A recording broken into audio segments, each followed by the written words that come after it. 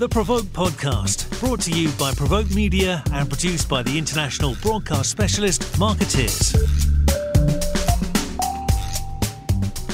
Hello everyone and welcome to the PRovoke podcast. I'm Maja Pawinska Sims, PRovoke's EMEA editor, and I'm joined today by two leaders from an agency we've had our eye on since it was founded exactly 4 years ago.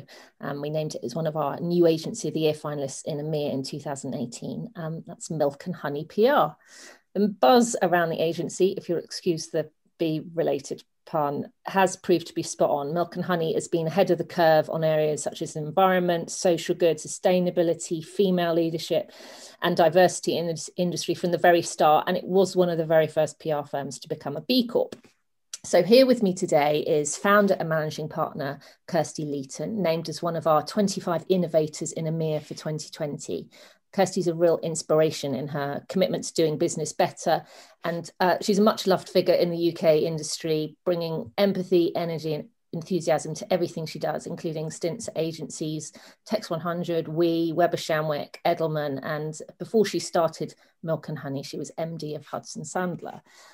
Also joining me from Milk and Honey is Fiona Gildea, who joined last August from Red Consultancy as a partner to lead on strategy, purpose and sustainability, especially for clients involved with brand activism and social change. At Red, Fiona was the client partner and lead strategist for Huawei and has also worked in senior roles at Mullenlow, Karmarama and Ketchum. So Kirsty and Fee, welcome to the podcast. Thank you. What lovely words, Maja. Thank you. Yes, thank you so much for having us. It's great to be here. It's great to have you both here. First off, I have to ask, because Cirques, how are you both doing in the UK's Lockdown 3, which is the sequel none of us wanted to be made, frankly? Kirsty, how are you doing? Oh my goodness! Well, the good thing is that we've rehearsed this to death now, so we're ready for it. Bring it on! I think one of the difficult things is not really knowing exactly how long it's going to last for. So psychologically, we've kind of said to ourselves and to the team, let's just focus month to month. We'll do our planning quarterly, and we've got what we've done around that is to put a number of little sprints in place. So those are little campaigns that we're running internally within the organisation that we've given a 4 to 6 week window to make sure that, yes, we're doing some great client work, but actually as a business, we're continuing to deliver on all of those ambitions that you kindly highlighted at the top there. That's cool. I love the idea of a 4 weeks. I think we're ready. Yeah, I think from my side, certainly this lockdown feels very, very different. And actually, I think from a personal perspective, I'm not really thinking about it as a lockdown as much as kind of an opportunity to regroup and have some planning time, quite frankly. Obviously, we're spending a lot of time connecting with the team, making sure they're okay. But I think a massive benefit that I've found from all of this is that you're able to get a little bit more headspace and carve out pieces of time to really think about, what the future holds. So in terms of looking at obviously what we're going to be doing from a purpose perspective and digging a little bit more into ESG and things like that, I'm finding it hugely beneficial. So yeah, I think it's slightly cliched, but just trying to see the positives in it and find the joy as much as possible. I love that. Knowing you two, I feel like we could probably chat for hours about everything under the sun, preferably with a glass of something cold and bubbly at some point in real life. Since we're all on Zoom, sheltering from the January rain and a deadly virus. Tell me and our listeners something cheering. What's good and cause for optimism in the world of comms and business at the moment? Oh, what a great question. Do you know what? I think one of the things that I am most proud of is how actually, especially as a London PR community, how everyone's really just joined together, kind of held hands virtually and just really being kind to one another. There's lots and lots of wonderful sharing going on. There's best practice going on. There's agency leads and just all getting in touch with one another to see how they can help. So that in itself, I think has been really, really lovely. And I think it says an awful lot about us as an industry, that we're all looking to be better, to support one another and to be as professional as humanly possible, to do some really great work. And through wonderful organisations such as the PRCA and indeed yourselves, then that really helps join us all together. So I think we do feel like an extended family, especially now none of us are in the offices. So I think I think that's been one of the things that I've really found incredibly helpful in the last, God, almost 9 months now.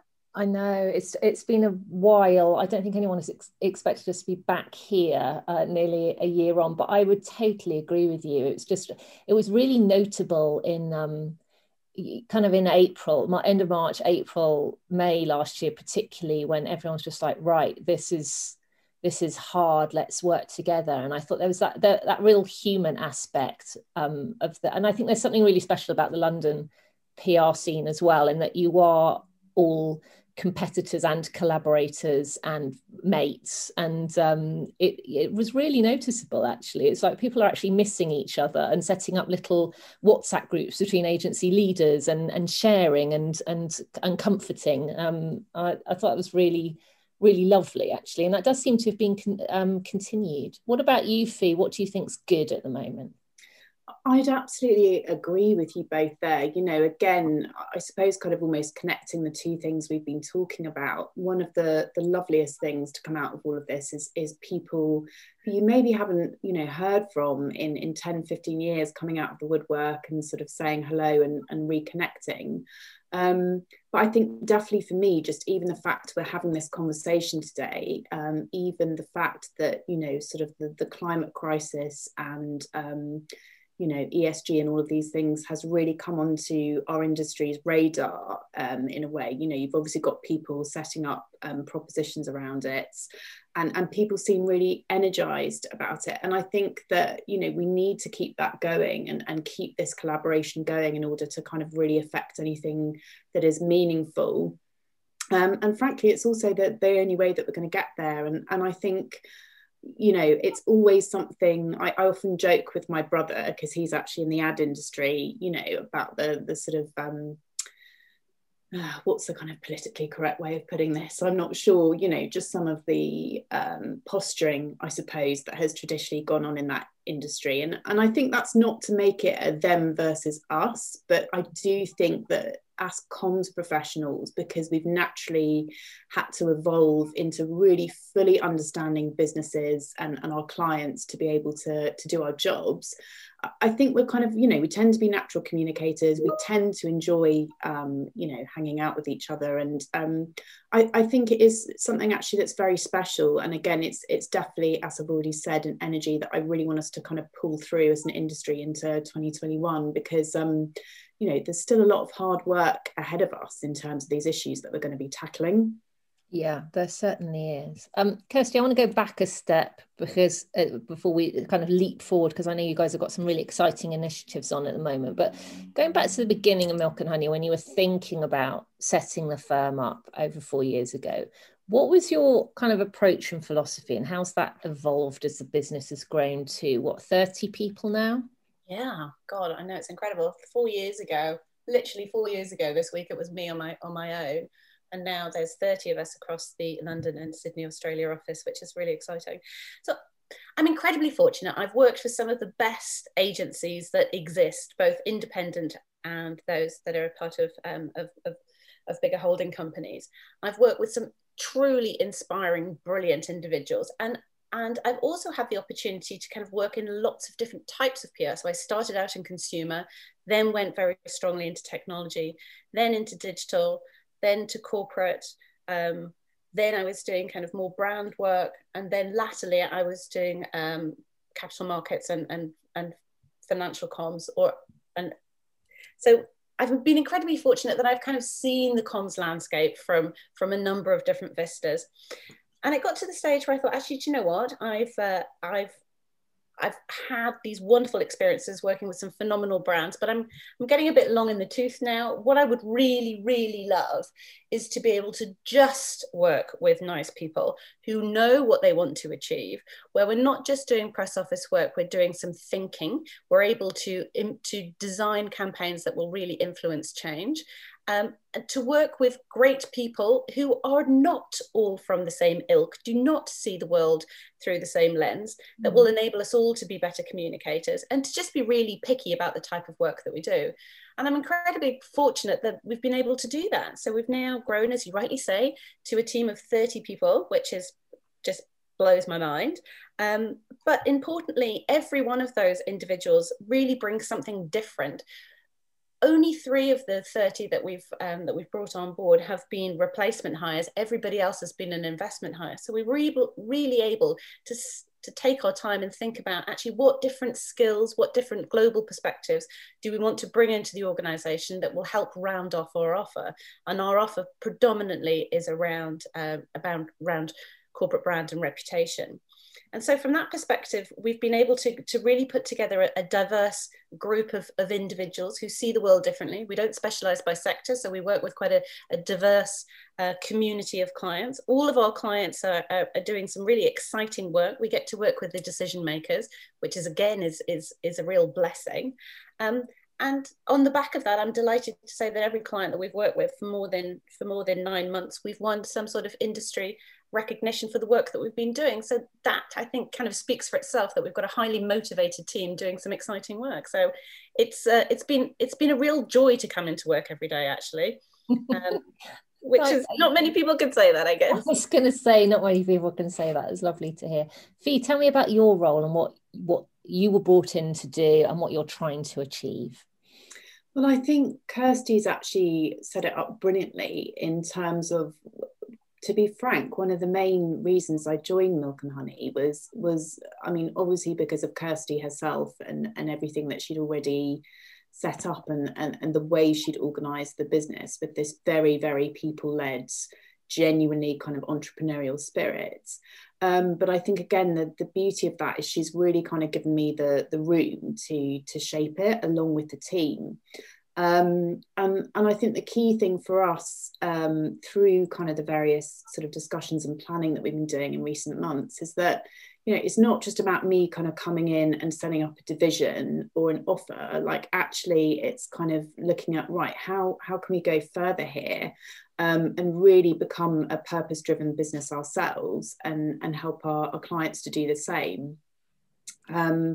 And I think certainly kind of a massive priority for me right now, other than obviously just assessing the lay of the land in terms of our client landscape, is really kind of helping them to get to grips quickly with the key issues at hand and sort of take meaningful action. So I think to kind of explain that a little bit more tangibly, you know, everybody is obviously talking about ESG. It seems to be the buzzword along with purpose that was kind of on everyone's lips, particularly in the last, I would say, 12 to 18 months. But I think, and I'm saying this in the kindest possible way, you know, I don't actually think any of us really have the answers here. And I think even when you look at ratings agencies and indeed management consultancies who specialize in this area, you know, nobody has necessarily nailed this. And I think, again, kind of coming full circle to what we were talking about earlier on, you know, I think it's about being honest about that and not being afraid to collaborate and, you know, being willing to bring outside experts into the mix to really kind of make it happen and deliver properly on it.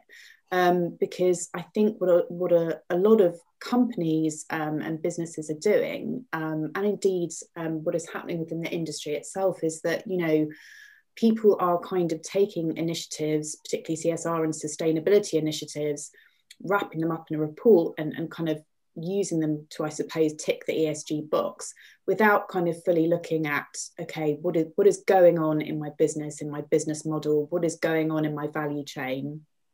You know, to be honest with you, that was a massive motivation for me doing the Cambridge Sustainability course, which I know an awful lot of people within the industry have done, because it just got to a point where I was like, you know, this is just much bigger than I can possibly get to grips with, you know, just by sort of reading around and self-educating.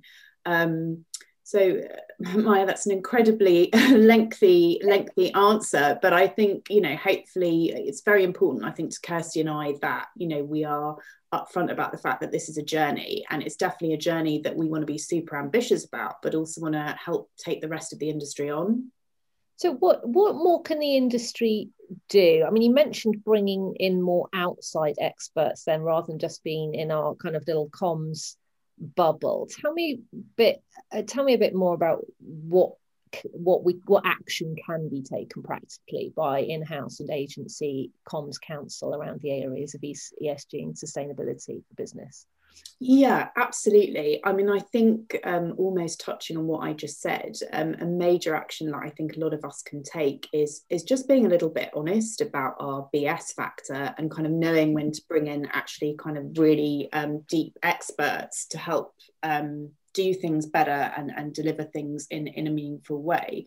So, for example, you know, I know obviously a massively hot topic recently, and I don't want to, it's a hot topic, but also it's a very important issue to be dealt with, is the whole kind of D&I piece that has come into light around, you know, Black Lives Matter and the issue of allyship. Well, it's really crucial, you know, when you're doing that work to bring somebody in to kind of help you do it effectively and help you deliver like meaningful targets, but also to actually help you shape the language, the communication, the connection with the communities affected.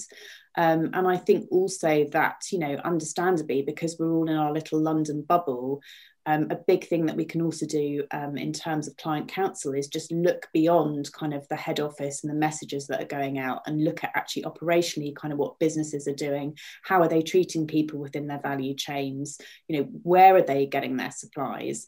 All of that stuff is going to start to become more front and centre because there's obviously kind of increasing scrutiny and transparency around it, both coming from investors and then also coming from customers and consumers themselves. I think the other thing that I would say that people really need to be doing, which has obviously started to happen and is a massive positive, is really we all need to just get more honest and transparent. So it's brilliant that we're setting these often science-based targets, but actually there's no shame in kind of coming back and saying, right, we haven't quite hit that, but you know, this is why and this is what we're going to do about it. And indeed, you know, when I first got into this kind of area and space, thanks mainly to Caroline Taylor, probably about 5 or 6 years ago, you know, that was a massive thing that I learned from Unilever. And again, something that I think they do brilliantly. Okay, they're not perfect, but they are super transparent. They're always kind of reporting on, you know, where they've missed the mark and what they're going to do about it. And I think, you know, we've maybe traditionally shied away from that, even in quite consultative agencies, for fear of, you know, upsetting the client. And we just don't have the time not to go there, quite frankly. Mm. It's an interesting kind of parallel between everyone needing to shift towards a greater focus on ESG, and yet we're all having to deal with doing business completely differently through the pandemic. What's been the impact of the events of 2020 on that focus of ESG? Has it enhanced it? Has it made it harder? Has it accelerated things? What's been the interplay between those two factors? So I'm sure Kirsty is going to have a view on this as well, you know, particularly from an investor relation perspective. But I think there's kind of been an interesting interplay as you describe it. And we've almost got quite an interesting tension going on. So I think on the one hand, it's massively come to the fore. It's on everybody's agenda. It is the buzzword on everybody's lips. Which is brilliant, you know, it's good to have that awareness. But I think the interesting tension for me is that, you know, even in The Guardian this morning, you know, Phoebe Weston was talking about the fact that we've got this kind of potential ghastly mass extinction on our hands, is the way she described it, based on a report that's come out around the UN's biodiversity goals not being hit. And I think that is the big thing for me, for an industry, that, you know, is so ever evolving, always kind of looking outside of itself just by its very nature. In spite of the pandemic being kind of effectively almost a dummy run, you know, for kind of what would happen if we experienced a massive climate issue, I'm not sure that we're really having those conversations. And crucially, I'm not sure enough people are having those conversations with their clients and saying, look, your business is effectively at risk here. What's your plan? You know, it's not just about hitting ESG targets. It's actually like, what's your plan? How are you shoring yourselves up? And I think just quickly to give a tangible example of that, you know, Apple obviously even before the pandemic, kind of experienced it in a massive way in terms of their operations in China being affected, partially due to, you know, all of the, much as I don't like to say his name, Trump's kind of interference with Huawei and all of that business. But, you know, that effectively is, you know, if a cataclysmic event was going to take place, that's exactly what would happen. And again, I very much don't want to get on my soapbox here because it doesn't motivate people, you know, but I just don't think people are grasping the urgency. And I think crucially, I don't think our clients are grasping the urgency either. Kirsty, what are your thoughts? I think from our perspective, well, you know what I'm like, Maya. I love to get involved in conversations, but then I'm much more about, okay, so what are we going to do about it? So one of the things that I wanted us to do as a business, as Milk and Honey, was to kind of, you know, walk the walk. What is it that we're doing? If we're saying that we care about this, then what was the proof point, the evidence that we're putting behind it? And that was a huge driver for us in becoming B-Corp certified back in 2019. We were I think we were only the 5th marketing agency in Europe to get the accreditation. And for those that don't know, B-Corp looks at ethical, environmental, and socially responsible behaviours across a multitude of areas, from looking after your workforce, looking after, you know, being mindful about the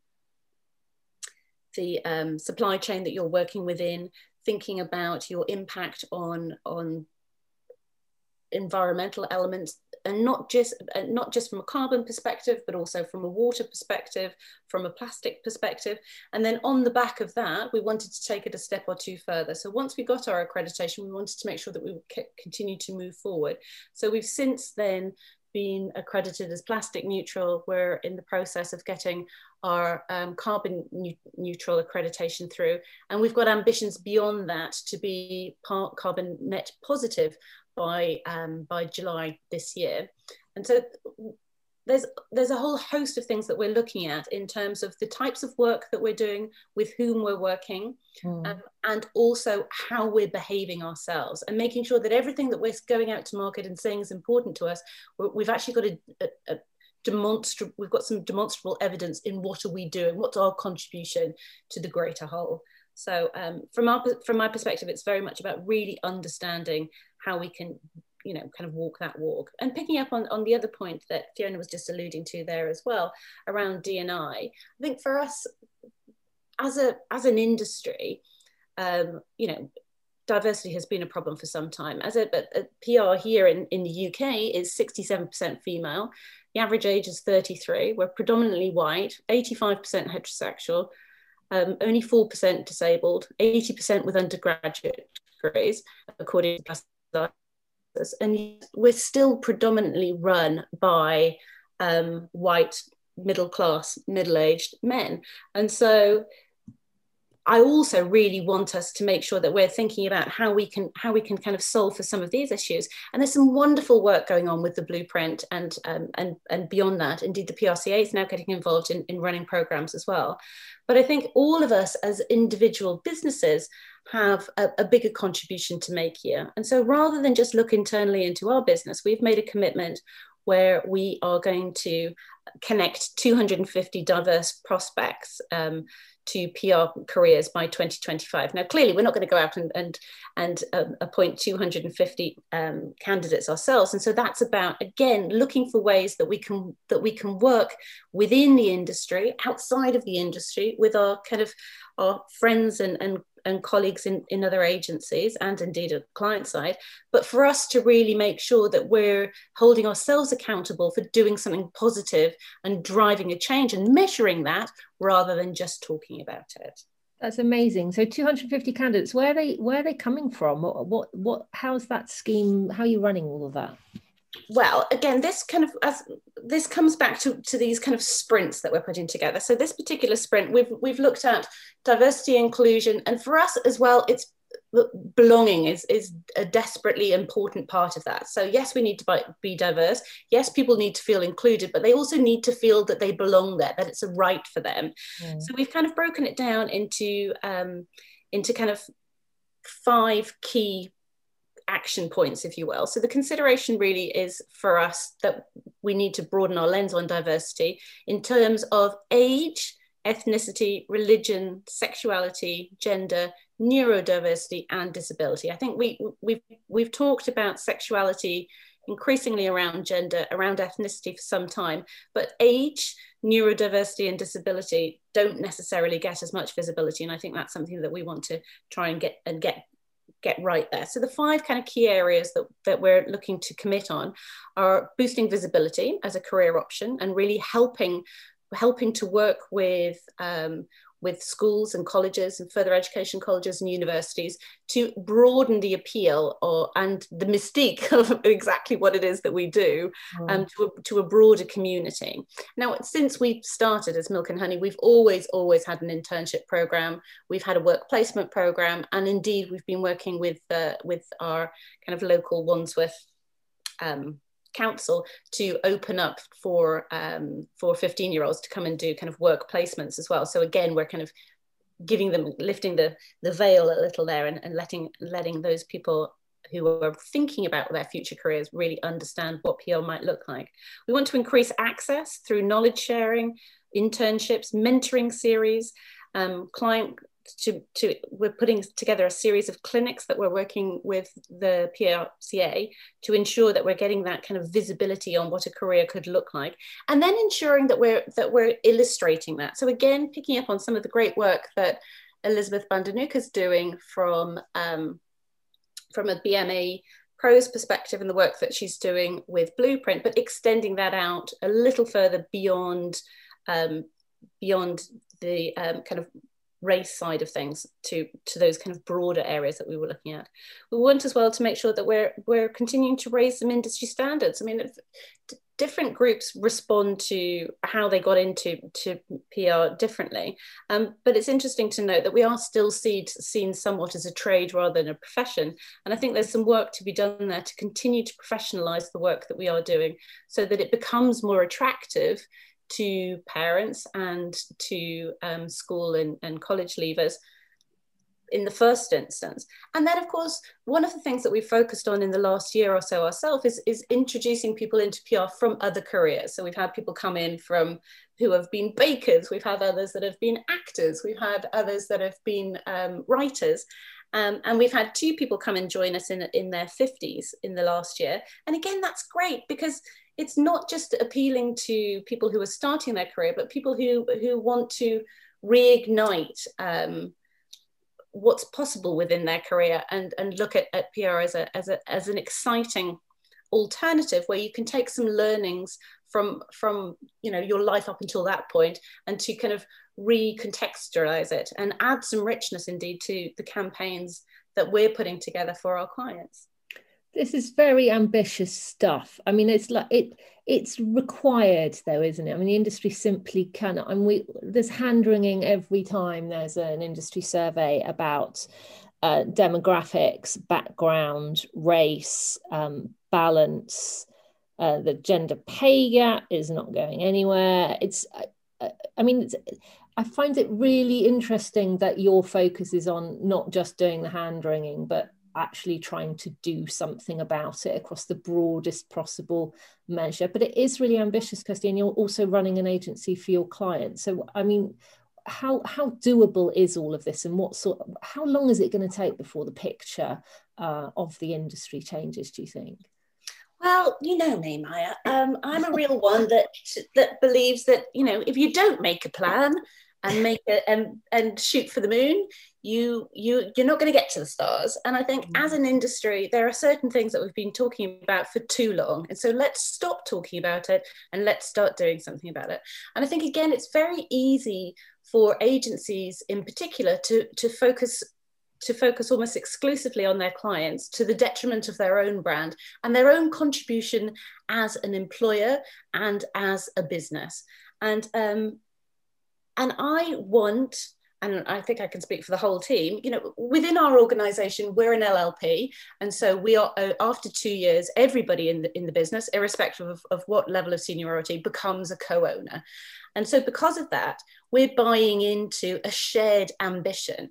And we don't just take, so nobody works on more than 5 clients. So we've got enough time to really focus on our clients, but also to think about what it is that we want to deliver as a business. As a business, we then decide, okay, how are we going to make sure that something happens? And if it's something that's part of somebody's job responsibility, then it always falls to the bottom of the list. So the way we've got around that is, rather than saying, okay, you know, you're responsible for marketing, you're responsible for D&I and belonging, you're responsible for strategy, you're responsible for creative, and we'll kind of keep these things going, is that we've put together a number of sprints. And so a number of people across the organization come together for a 4 to 6 week period of time. And in that time, we look at what we want to do, what we need to do as a business, what our contribution is going to be, what our bigger goal is, and then get on and make it happen. Then the keeping delivering on it then just happens over the rest of the year. So for example, we are working at the moment on a D&I sprint, which is to connect 250 diverse candidates into PR by 2025. We're working on a carbon neutrality sprint at the moment, which is to be carbon net positive by H2 this year, which for us is July. And we're also working on enabling a third of our team to be co-owners by the end of the year. So there's for a company that's only 4 years old, to make sure that you've got a third of the team that's been there for 2 years plus is a great place to be. And the way we're able to do that, because luckily we try to create an inspiring workplace where everyone feels involved. And so because they're so committed and so involved, fingers crossed they don't leave. Yeah. But then within that, we then break it down and say, okay, how are we going to deliver that? What are the activities that fit under that? And then how do we prove to market?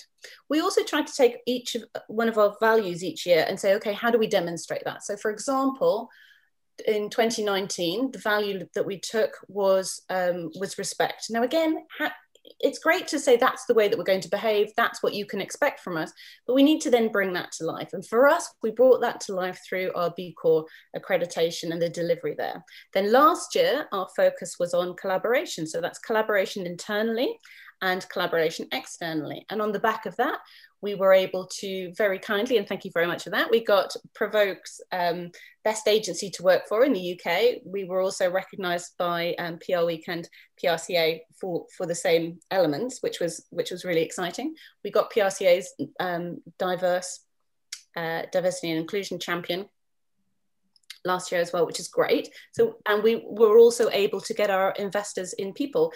In fact, we got our investors in people accreditation in a week in May, and then we actually won their best employer of the year as well last year. So that was brilliant. So this year, our kind of value that we're looking to really illustrate is around loyalty, and for us, that's loyalty to deliver on the promises that we've made out to market. It's loyalty to our clients and making sure that we're continuing to challenge and be brave about the campaigns that we put in place. And it's loyalty to one another. And so part of the proof points that we're putting around that is around this kind of co-ownership predominantly. So that's just an illustration of making sure that everything that we say we're going to do, we then have to prove it, and then to kind of go beyond. And so everything we try to do is for our team, for our clients, for our business, for our industry, for our planet. I'm kind of exhausted just I'm really fun to work with. Especially with the word sprint behind everything. It's like, oh my God, your energy is astonishing. It's amazing. Now, talk to me a bit about this collaboration piece. I mean, I know you're a natural connector, Kirsty, and Fee, that kind of collaboration piece we're talking about with ESG and sustainability comes into this as well. What else can the industry work together on beyond competing against each other as agencies, do you think? Where else can the comms industry make strides to support clients in doing business better and communicating better beyond the, say, sustainability element and beyond diversity?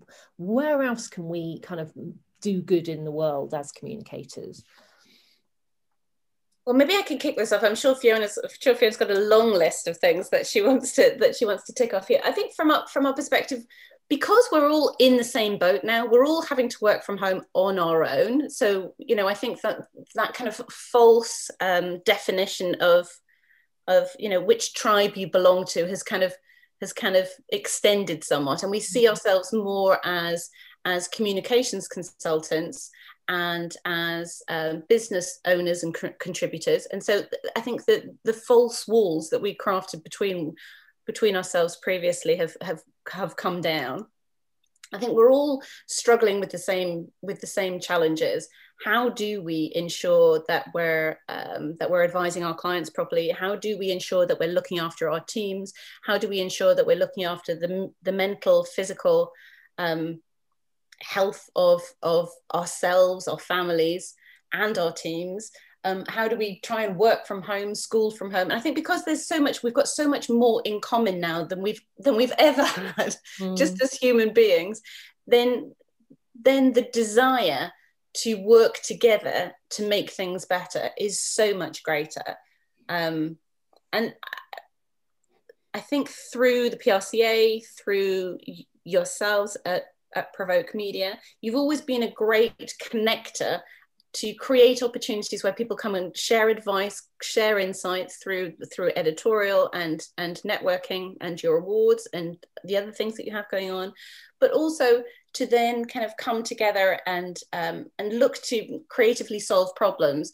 There's been so much just sharing that's gone on in the last year because we haven't been able to get together physically. Then there's been lots and lots of insight webinars that have been phenomenally helpful. And again, it's moved from a shared understanding to wanting to solve problems. I think, especially now where we feel that we perhaps don't have as much control of our lives as we'd like to, then we're all as keen as possible to make a fundamental difference where we do have some control.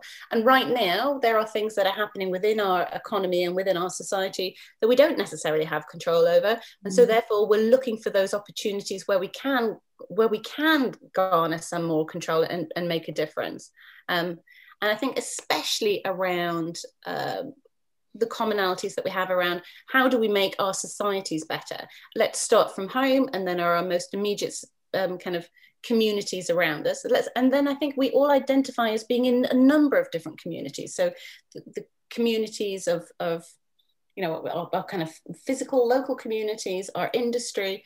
And because of that, then we're connecting more and more, making a difference. I mean, even today, I wrote a bit of a soppy little blog last night because I was rather missing my mum. I was just having one of those moments where I was missing my mum, who passed away kind of 16 years ago.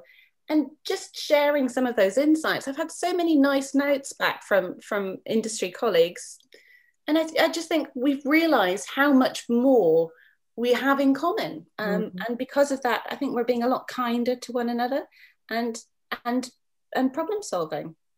Yeah, I think it's really interesting, going back to the point, our point at the beginning, it's a great leveler, a pandemic, isn't it? Because it has brought a lot of, that value of empathy is brought to the fore in leadership, because you just cannot get through this unless you acknowledge how you're feeling about stuff and how everyone else is feeling about stuff, because you can't see somebody's face in 3D even, for instance. So you've got to really tune into people, and I think that those connections we're making different sorts of connections, which in turn does need to share experiences and shared problem solving. Fee, what's your experience been of all that kind of connectivity and human stuff and problem solving together?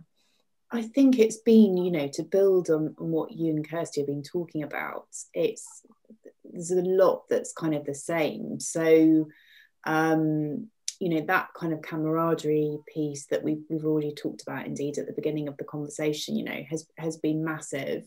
But I think the big thing for me is, Kirsty already kind of touched on the theme around mental health, but I think this has really made us all realise that it just needs to be an absolute priority. It should be as much of a priority as physical health. So again, what I'm really hoping, and indeed, it's already shifting, like we've already invested in mental health training for, I believe it's 8 members of our team, this year, which obviously then the idea is we can kind of cascade that out. So there's proper kind of support beyond, maybe platitudes or directing them to helplines. But I think the wider thing for me is like, agency life is brilliant. It's fantastic. Being in comms is a really rewarding, amazing, creative, crazy, how many other adjectives can I throw at this career? But it's demanding. It's super demanding. And we do need to kind of take care of our teams and each other. So I think really for me, it's evolving into that space of being able to be much more vulnerable as a leader, which I think you touched on. And maybe even sometimes saying, look, I'm not having a great day today, but it's it's not you, it's me type thing. So I guess I'm really hoping that the way we've been doing things, that positive stuff really carries forward. And I absolutely hate the phrase the new normal, but that we don't just kind of go back to sort of business as usual. Yeah, I think it's going to be some really obviously it'd be nice to get back to some elements of business as usual, but I think you're right. There's great chunks of being human in a business context that I think we can take forward happily into whatever the next normal turns out to be. This has been a very interesting discussion. I want to like coming back to you guys as human beings before we wrap up. What habit or hobby or interest have you both taken up over the past year that you think you'll continue post-corona, or that you will abandon as soon as you get a chance to? Do you know what? I think for me, I've just been a lot kinder to myself, because I've got, like you, Maja, I've got 2 kids at home that I'm trying. They're old enough to be able to school themselves, but 2 teenage boys still need quite a lot of mum pushing and cajoling and checking. So I've really ratcheted down what I expect from myself, and I think that's something that I will continue to take forward. I did start with great ambitions. I was out running every day. Unfortunately, that's come to an end. I need to reawaken that, because the fridge door, I'm getting a tan from opening the fridge door as often as I am right now. What about you, Fee? Yeah, it's a great question. I think for me, it's this whole situation has really forced me to kind of get out of my comfort zone. So at the beginning, like a lot of people, I was actually, my contract ended and I had some, quite a bit of time on my hands. But the flip side of that was maybe digging into things and learning about stuff that I wouldn't normally have looked at. And again, I think we often kind of, it's not that we stop learning, but I think maybe we stop investing in ourselves in the same way, kind of on a personal level as much as anything else. So I think that's something I definitely like to keep going. I really need to rein in the comfort eating, so I'll keep you posted on how that goes. Yeah, I'd say I think comfort and solace and balm are all very important things, and certainly in our household, and partly because I'm half Polish, so everything is about food as love and a gift. There's a lot of good food provision going on to keep everyone with a smile on their face. So I wouldn't beat yourself up too much about the comfort eating. It's just critical, and it's like, how else do you get through it? Ladies, thank you both so much for your time. It's been an absolutely fascinating discussion. Love your energy. Kirsty, it doesn't sound like you're ratcheting down anything anytime soon. Lots of big sprints for you both over the next few months. And hopefully, as we go into Q1, still looks like it's a bit of a write-off, but hopefully Q2 and onwards, we'll take some really positive things forward out of this. And I'll be, as we have been from the start, watching you guys for interest. So thank you both for letting me virtually hang out in the milk and honey hive for half an hour or so. It's been really fun. Can't wait to see you in real life again, Maja. Oh God, me too. I can't wait till we can get together. Take care, both of you, and thank you for joining me. Thank you. Thanks, Maja.